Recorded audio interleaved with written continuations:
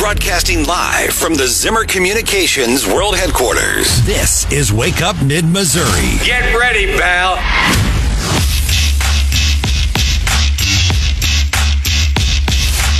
Are still awaiting rescue. These past few weeks following the terrorist attack, there's been a frightening rise of anti-Semitism, particularly on college campuses and from younger generations in America's major cities. Jewish students at Cooper Union in New York City had to shelter in a library while pro-Palestinian students banged on windows and doors in a frightening incident. You know, we send a lot of hate Cori Bush's way, and we like to focus on the negative. And of course, I'm glad to see that she got a primary challenger, but we don't always lift up the positive, and that was our own state senator, Eric Schmidt, giving a floor speech about anti-Semitism on college campuses specifically. You can actually look it up on YouTube, and he's talking about why DEI and CRT are to blame. And if you missed our interview yesterday, I'd encourage you to check it out. Of course, we stream live on Facebook and YouTube, and you can always go back and watch.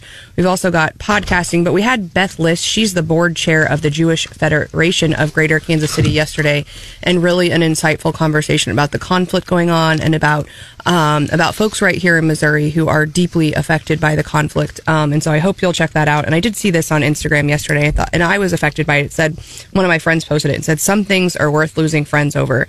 Anti-Semitism is one of them. And it's a tough time, but I think having our own senator stand up and say what we see, this hatred, especially among the younger generation on college campuses, is just unacceptable. It's hard to understand why that's still going on. Yeah. It's awful. All right. We are joined by Matt McCormick this morning of the Columbia Chamber. I am super excited to be chatting with him. There's been so many good things going on, I feel like, in Columbia and at Mizzou, and I just wanted to get more of how is this impacting our local businesses? They had such a hard time during COVID, as we know, but hopefully these sold-out Faroe Field stadiums is making an impact and bringing some people back. Matt, what are you hearing on the streets from your members? Oh, well, all kinds of good stuff. Good morning. Thanks for having me. Winning's fun. So, whenever we see Mizzou football having such a wonderful season like they're having, and also basketball coming off from a great season last year and starting off well this year, we're seeing a lot of good things going on in the community with that. And we've heard from a lot of our restaurants, a lot of our retailers, things along those lines. The amount of people that are coming in for the game, whether they be, people here in our community, but also people from St. Louis and Kansas City, other parts of our state traveling in more, and then also with people coming in from those visiting teams. I know with Tennessee, and we had quite a few people from with Tennessee, quite a few people coming in from Knoxville and different parts of Tennessee traveling into Columbia. That's always good to see. They're here, they're going to spend money going downtown to our restaurants and our stores, and you just can't beat it. And like I said, winning's fun, and it's fun for the whole community. Yeah. Matt, this is Steve. I'm glad you're with us here this morning. Let's work out. But, for locals, we might see, ball games with a lot of traffic. I mean, you avoid Stadium of Providence for much of the day and all that. And, I want to go out to eat, and there's a lot of people there. But, for the local economy, I don't know if numbers or percentages or whatever, but, what kind of boost is that to hotels, restaurants, the shopping centers? I mean, a lot of local businesses do really well during those times. They really do, and I don't have any numbers with me right now, and I know hotel numbers are up. That'd be a great question for the Convention and Visitors Bureau. They do such a wonderful job tracking and working with our hotels and such. But yeah, we do see a boost in that. And yeah, like you said, there's the traffic, and you might have to wait a little bit longer in a line to get into a restaurant, but enjoy every bit of that. Enjoy that traffic and enjoy that long line, because it brings good things to Columbia. It brings more resources to Columbia. It's really and truly a good thing. People shopping here, it's that domino effect. It's supporting our local economy. It's supporting our local workforce. And so there's never anything wrong with that. And so that's a good thing to have. Matt, we appreciate you joining us live. I would just second that. I was at the Cracker Barrel on Saturday night here in Columbia. Of course you were, Brian. And I will tell you, after the game that it was full of Orange Vol fans in a lot of Tennessee license plates as well. They were. Of course, I was in there too, but no doubt about that. Matt, we had Stacey Button was on the Eagle the other day with Fred Perry. Yeah. Obviously talking about so many positive things as well, and she updated everybody on American Outdoor Brand, everything going on. I was at Ballpark about a year ago. It was November 4th, 2022. The governor, and I think you were there as well, Equipment Share made their decision to build their $100 million new headquarters in Columbia. Can you enlighten our listeners? What is the status of that? I know it's going on, but what's the status of that project? From last we talked to them, it's going very well. They're moving quickly. The nice thing is we've had some really good weather, and so construction moves fast whenever you got good weather. So what they're working on now, last we talked to them, was really ramping up hiring and their workforce. And that's one of the biggest challenges we still have, along with everybody else, is making sure that we're having the numbers in the workforce. And so a lot of things that we're working on in that arena. But it's going very well and going the right direction. That sounds good. Yeah, Those jobs, by the way, the new jobs pay about $42,000 a year. So thank you, Matt. They're a great story. Yeah, they're great. They're great jobs with a great company, and that's the positive thing. They're doing it right, and it's a good place to be, and really supporting their workforce. Yeah, Matt, talk about some of these mid-Missouri companies that have national presence. Everybody's familiar with, Veterans United home loans and so forth. Yeah. An incredible story over the last decade or so. Equipment Share has come on. There's a number of others. Equipment Share, how many people do they employ here locally? I mean, Ballpark anymore. I would have to check with them. I know it's probably over 1,000 now. People may not be aware of that. Yeah. Yeah, it's growing. Every time you talk to them, they're hiring nonstop, which is good to see. And then the amount of companies you mentioned, American Outdoor Brands, the things that they're doing, and the amount of national lines that they have that are, they're one of the only publicly traded companies here in Columbia, and the amount of, like I said, the amount of national lines that they carry. But you have Shelter Insurance, which is national. You have Columbia Insurance, which is national. You have Missouri Employers Mutual, which they just got passed last legislative session to be able to go outside of the state of Missouri. So you're going to start seeing them grow outside of the state. So some really great things. Yeah, Midway USA, west of town. Yeah, Midway USA continuing to grow. You're seeing some good things from them. So, yeah, it's really heading in that right direction. We are hearing from Matt McCormick, the president of the Columbia Chamber of Commerce. Matt, we've carried the story about Jefferson City finally sounding serious about getting a conference center to potentially be built in downtown Jefferson City, literally around the corner from the Capitol. It was interesting. We had Brian Crane, the new city administrator from Jefferson City, on the air with us the other day. And his point was that this is kind of one of those deals where a rising tide lifts all ships, and talked about Columbia and Jefferson City continuing to lose that convention business to the lake. Yeah, and that's a great, I would encourage you to have Amy Schneider with the Convention and Visitors Bureau on here. They run such a wonderful Columbia CVB that can go into even more detail about that, and they had all those numbers. But, yeah, we need to make sure that we're keeping the business here. We need to make sure that we're giving those conferences in this region. There's been talk here about what that looks like. I know they've done some downtown studies on what it looks like for a convention center. Here in Columbia, I participated in some of those. So, hopefully we're seeing some of the same things here. But, yeah, it is important that we make sure that we have the hotel rooms, that we have the hospitality. One of the things that Columbia is very well known for, whether it be a football game or whether it be a conference, is the hospitality of Columbia for people to come from outside of Columbia, too. And so we need to keep that up and do everything we can to keep all that business here in Columbia, in this mid-Missouri region. Certainly. Now, I know Boone County is about to release a second round of ARPA funding. We have Rob Wolverton, who's a developer, coming on at 7:35 to talk a little bit about low-income housing. But from your small business owners, is there any way to kind of help them try to get some of this ARPA funding into some of the affected small businesses? Yeah, so excuse me, some of the things that we're working on with that is specifically, we put in some for ARPA funding, but it's specifically around workforce development, is what we're working on. And so we're trying to do some things where we're developing our current and future workforce and retention of workforce. And attraction of workforce back here to help our small businesses and help our businesses of all sizes to continue to be able to grow. Because, the challenge is if we don't have workforce, our businesses can't grow the way that they need to and the way that they want to. So we need to make sure that we're producing and retaining and attracting that workforce to do so. Housing is one of the biggest issues that we're dealing with. And, there's the low-income housing, but there's also that what I call workforce housing. Which is that entry-level housing, right? You've got your first job. Maybe you're out of college. You're in your first career. Mm-hmm. You'd like to move out of that apartment and move into a house. You got to have the ability to do so. We have to have that stock to do so. And so that's some of what I know Rob's working on and a number of folks are working on. Yeah. Many listeners are familiar with, staying places when they travel, whether it's a hotel or an Airbnb anymore. And, it's not a new thing, but localities, including Columbia, look to regulate that, and there hasn't been a thing. It's been talked about for years. That's kind of going through the system there. Do you have the latest on Airbnb regs in Columbia? It was that was being heard, I think, or it's being heard in December. So we're tracking that along with the along with the Board of Realtors and a number of others. So they're doing it's called short-term rentals, right? Which includes VRBO, Airbnb, those type of things.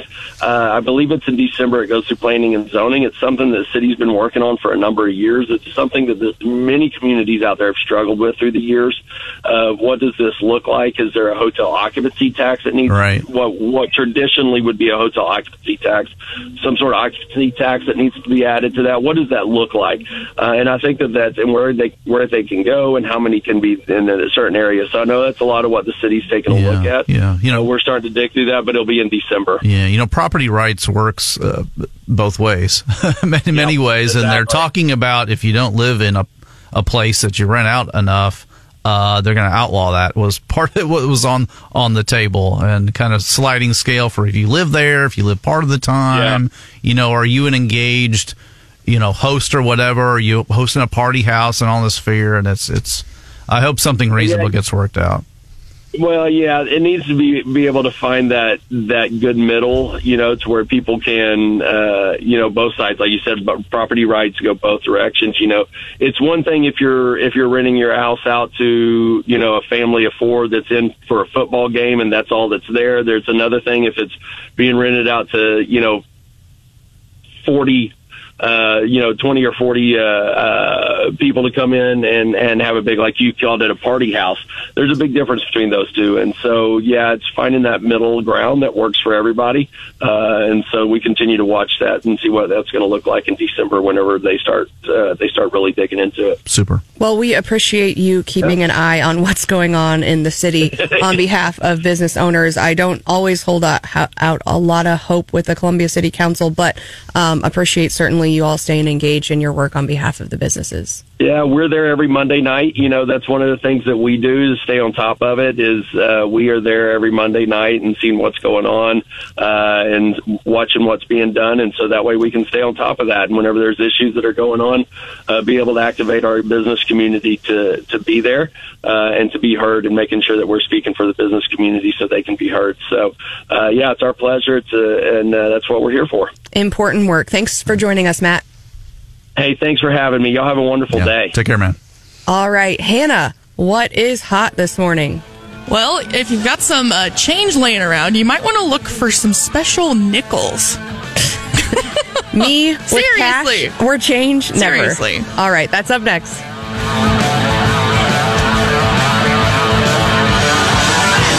This is Wake Up Mid-Missouri.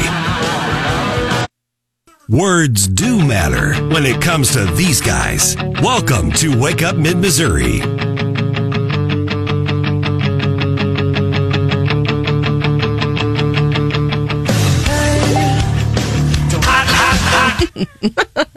There it is. I hope Hannah, you need to put the camera on your face, because if you were watching, you could see the disappointed look on Hannah's face and her tapping her wrist to tell me that it's 7:25-ish, which means it's 7:26 and a half. And before the show even started this morning, Steve asked if What's Hot with Hannah was going to be on time. And I said, even if it isn't, we're going to blame it on you. What did I tell you, Steve? And I kept asking our guest questions in the last segment. It was that your Airbnb? fault.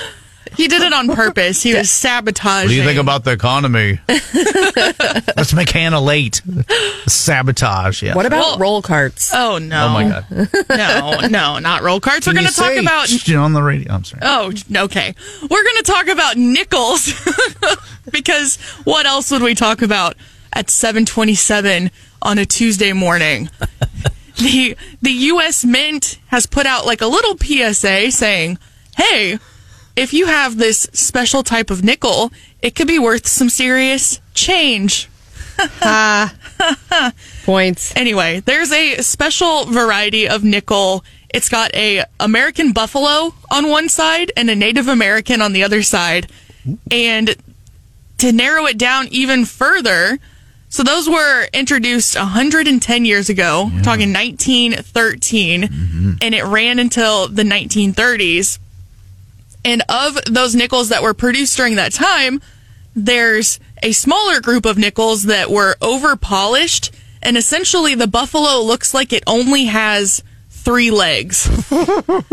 They're estimating there's about 10,000 of these nickels that were created, and collectors are holding on to some of them, and they think there might be just a few in circulation still, but one of these recently went for almost $100,000. $100,000 for auction. A 3-legged buffalo on a nickel that's worth 5 cents. So if you have one of these laying around, you got all that change in your cup holder, you might just want to take a quick peek. It could be worth anywhere from $100,000 all the way down to about 51 cents. You're still making profit on it. I mean, that's true. That's still a pretty good profit margin on a nickel. There are collector coins to be found out in loose change, but back in the day, we used to actually put valuable metal, precious metal, in our coinage. Up until about 1963, there was actual silver and dimes and quarters. The factoid on the Buffalo nickels, they're 80% copper. They're not nickel.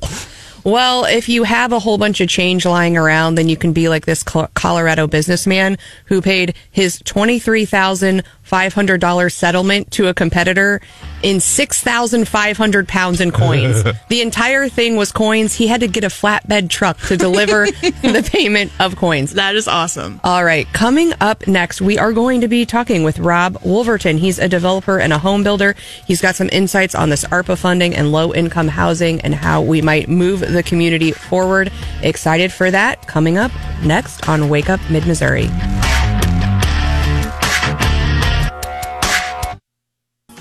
Their words are their responsibility.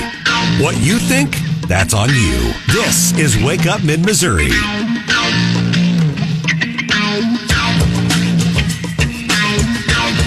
All right, we are just getting in the latest CPI numbers and inflation numbers. We're going to be covering that at 8:35 in the morning bell. We've also got some new AI wearables.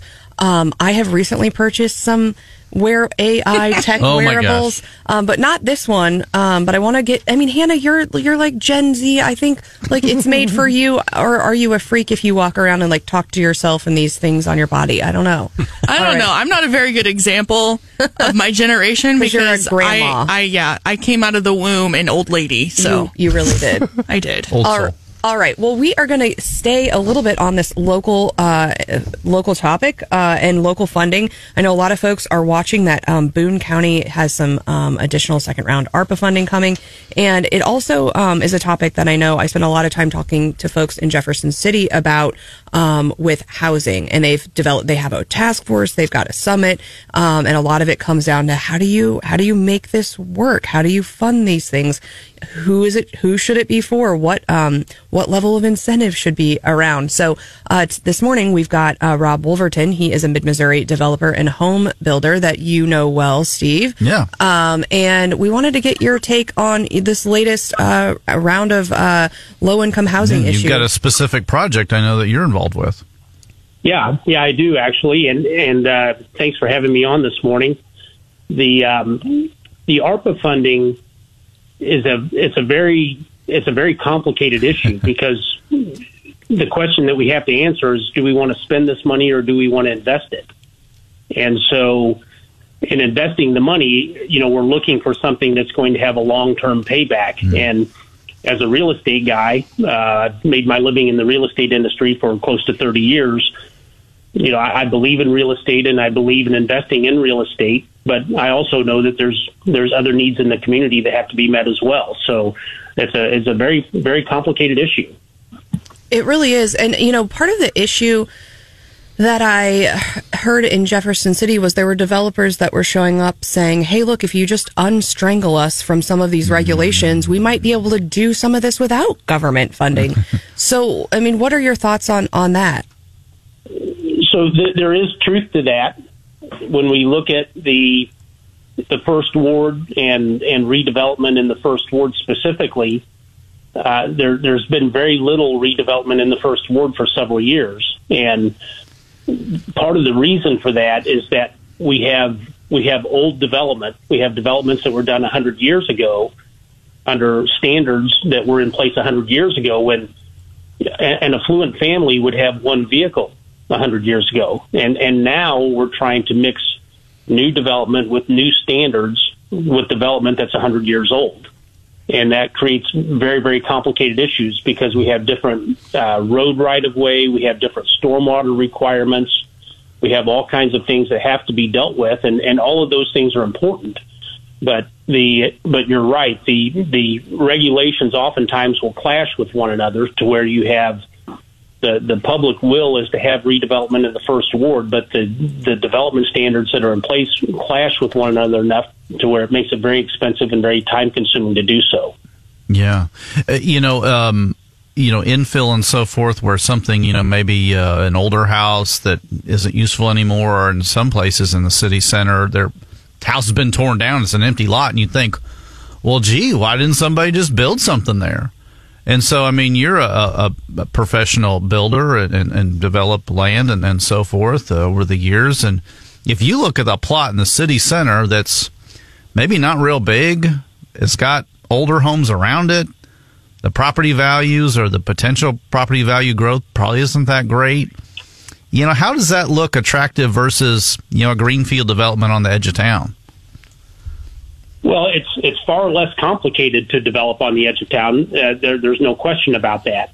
The downtown redevelopment is complicated for many reasons. Reason number one is that the situation that you just described, Steve, oftentimes that's a piece of property that maybe has problems with the title. And so if there's old tax liens, if there's somewhere in the title history of that property that the title wasn't transferred properly from one owner to the next, there's all kinds of things that can put a cloud on the title of a property. And until that cloud is cleared up, there's no lenders are going to lend any money on that, and no investors are going to put any money into that until the cloud is cleared from the title of that property. And so what happens is, in what you just described, if I take that piece of property, even if it's given to me, I might spend a year or two clearing the title of that property and spend thousands of dollars in legal fees. And then I have to spend thousands of dollars more to tear down the old house and get the land ready to build on and that sort of thing. And I've got 2 years and $30,000 in a piece of property that's worth $10,000. Yeah, and then you want to put the time and effort into that project, and you got the nicest house on the block, which they say you want the most humble house on the block. Right. So from an investor, it's tough stuff. Right. And so, my leaning is I'm a market driven guy. I believe that the market will take care of problems, but the issue that we face is that there has been, government involvement and government regulation in the real estate world for, hundreds of years. And so you can't today just say, well, the government should get out of this and let the private market handle this issue, because a lot of the issues that we are facing are government regulation issues. And so there has to be government involvement in order to have any sort of redevelopment in the downtown area, and especially in the affordable housing area. Rob, it's one of those kind of deals, too. We hear so many times about folks looking at the unincorporated areas, and I know in your involvement in the Lakeside Ashland project and all, and there were a lot of folks there initially who said, well, it sounds great, but we don't want it in my backyard, and they've kind of become a quick success story. Yeah, there's no question. And so we run into that a lot, and especially when working with people in the affordable housing area. Affordable housing is that topic that people love to talk about at cocktail parties and things like that, as long as it's happening in somebody else's neighborhood. And so it's a very difficult process politically, because a lot of the people that are pushing for it are the same people who are behind the scenes saying, yeah, we love this, we just don't want to hear. we want you to go somewhere else and do that.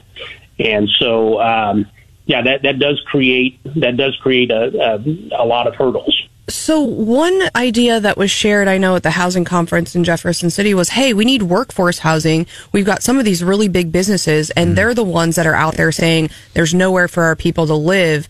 And I think both the city and some of the developers were like, well, if you need, is there a way for us to work together with some of these businesses? Maybe they chip in a little bit for their own employees. And you see this, in big, Disney has housing for their people and all of that. But is there any ability for us to come together and work, some of these parties to work together to provide the needs for the business community? And are they willing to, help out?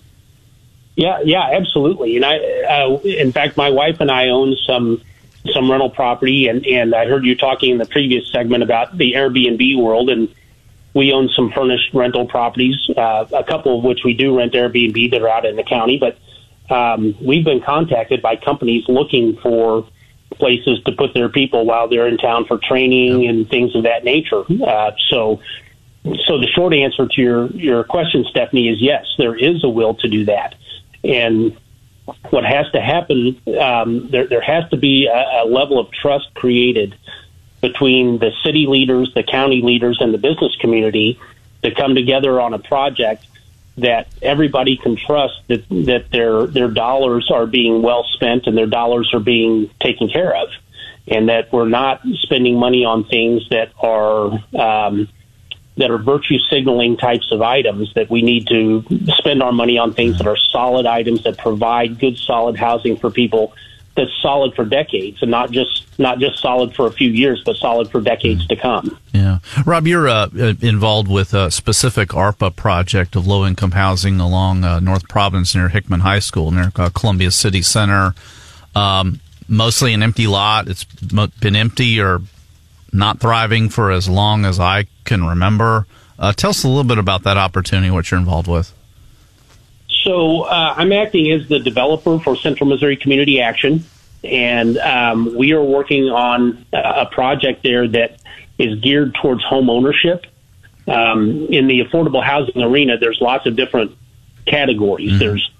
There's properties for people who simply cannot provide their own housing due to some sort of physical limitations or mental or emotional limitations. They just cannot provide housing for themselves. Well, that's an entirely different category from somebody who wants to own their home, but for whatever reason, they can't get out of the rental cycle. They either don't know how to do it, or they don't have the funds to do it, or they just don't have the opportunity to do so. And so there's different levels of affordable housing, and so it's really important that we identify those different categories. And this particular project is geared towards the home buyer who is a perpetual lifetime renter, to teach them, financially what it takes to own and operate a home, and to teach them how to physically care for a home, and to it's a kind of a stepping stone type of project from going from being a renter to being a market rate home buyer. This is a stepping stone type of project for that. Yeah, and so how many units are we talking about? Are they like townhomes or apartments, or what do you got here? So we're working through all the details of that now. So I have to be careful about getting too specific. Are the options that are available or talked about? Maybe, I don't know. Yeah. So what we're proposing at this point are 7 buildings, and each building would have 2 living units. So there'd be a total of 14 living units, and each living unit would be available to be purchased by an individual home buyer. So you could have under one roof, you'd have 2 different home buyers under one roof, and we call that a zero lot line. And so they would actually own their home, and there would be a subsidy. There'd be a down payment subsidy for that, and a homes association would be put in place to maintain the exteriors of the properties and the landscaping, and we're working really hard to put the pieces in place to make sure that this is an affordable housing project that is affordable for decades to come, as well as to maintain the properties to where it becomes a very positive, stabilizing force within the First Ward neighborhood. It will become a stabilizing force in that neighborhood. Yeah, Rob, what's the target cost per unit on this project? Well, we're working through that now. And so it's hard for me to answer that question now. We're trying to stay under $200,000. But that's we just have to kind of play that as it comes. We've got different sizes of units that we're designing, everywhere from 1-bedroom to 3-bedroom units. And so the pricing will vary, of course, per the size of the unit. And so we're trying to reach a range of home buyers there, from people who are retirees who need a place, maybe they need a 1 or 2 bedroom place, to young families who maybe need a 2 or 3 bedroom place. So we're trying to create a group of housing there that will fit a lot of different needs. Well, and I like the kind of stepstone educational component as well. So many times we think, money will solve a problem, but, certainly teaching someone to fish and teaching them about home ownership. Hand up, as they call it. Yeah, I think that's a really fascinating project. Excited to kind of watch that as it continues to develop. So we got to run. But thanks so much, Rob, for joining us this morning. Look forward to talking to you about these projects in the future. You bet. Thank you. All right. And John, what would be all except for this? Florida man says, hold my beer. Watch this. Was it Matt Gaetz? All right. Stay tuned. Okay.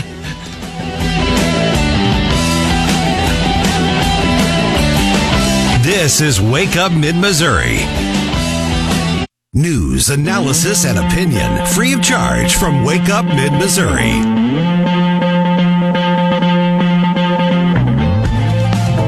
And that would be all, except for this. Okay, what happens when you combine Florida Man with Olympic events? The Florida Man Games, of course. Oh my God. That's a Who thing? Who can resist? The weaponized pool noodle mud duel, beer belly Florida sumo, and the Category 5 cash grab, where the athletes are unconventionally talented. Pete Melfi's the guy who founded this. He says, this is kind of a weird description, like if you had a fever and went to bed with Florida on your mind, this would be your fever dream, minus the aches and pains, plus a bunch of belly laughs. He adds there's even a catalytic converter themed race because, well, Florida, they can live out their fantasies without fear of being arrested. For some reason, they can also challenge their friends to a mechanical bucking gator, an evading arrest obstacle course, and a wipeout log slammer. If that's not crazy enough, there's a party out back in the way of a mullet contest. Yeah. No word if it involves a fish or little town hare. And now you know the rest of that Florida man story. Is there any lawnmower racing? I didn't see that in there, but, I didn't have the complete list in front of me. It's the only thing that I think is missing. I think we're going to have to go talk to our friends over Shags and Trevor for the Man Show. I think we're going to have to get that riding, bucking alligator at the next Man Show. Sounds that sounds awesome. like That would be a deal. Maybe the evading arrest obstacle course as well. I love it. Florida man. Can you buy tickets to the show, I wonder? Is that something you just go watch? Sounds like you can, like $40 a head. I bet we got some listeners that could come up with a mid-Missouri version of this. Redneck relays or something. What do we... Bucking possum, or I don't know. I still think lawnmower races would apply. Yeah. I mean, lawnmower tractor pull. What about They have if an we... annexation arm wrestling contest in Ashland there, Councilman. There we go. There we go. I'm envisioning someone on a scooter dodging armadillos, like an armadillo obstacle course. And right now, of course, everyone's kind of dodging the deer on I-70 and all the other highways. I've been seeing, though, a lot of successful hunting trips, which I am thankful 90,000 for. and change the first weekend, so they cleaned out a few of them for you, Steph. Is that good? Is that bad? Where are we? It was a little down from last year, they said, by several thousand. And I think I saw, too, that the youth hunting numbers were down, and they didn't know if that was like a result of fewer youth hunters or just really smart deer. Maybe the deer are getting smarter. I don't know. They're not getting smarter. We've had this debate before. I think you got in trouble last year, Stephanie. Be careful. I know. They're getting organized. They're organizing. No, they're just stupid. Like, they just run right inside of your car. And I had some words to say, but I do appreciate all of our hunters, and certainly what they're doing to keep those folks, the deer, off the road. Although, is it that hard when you're chasing an animal who is as stupid as a deer? And that's what I said that got me in big trouble. And there you said it again. There is an art and science. There is. There really is. So excited for all of you all. I know a lot of people will be back at it this weekend. Okay, coming up, we have Steve, you wrote a really interesting piece recently about leadership. You had a conversation with Moon Choi that I hope you will share with us. And I've also, I brought this up yesterday, but I've got some interesting, a little clip that I want to play from the Federalist Society Convention in D.C. on Friday. We heard from Barry Weiss, and she had some really insightful things to say. And I hope the little clip that I play will encourage you to get on YouTube and look up her whole talk. I really think it's worth it. And of course, if you missed any of our interviews, we had a really fun discussion with Matt McCormick earlier this morning of the Columbia Chamber. You can check us out on our live streams, Facebook, YouTube, or on our podcast.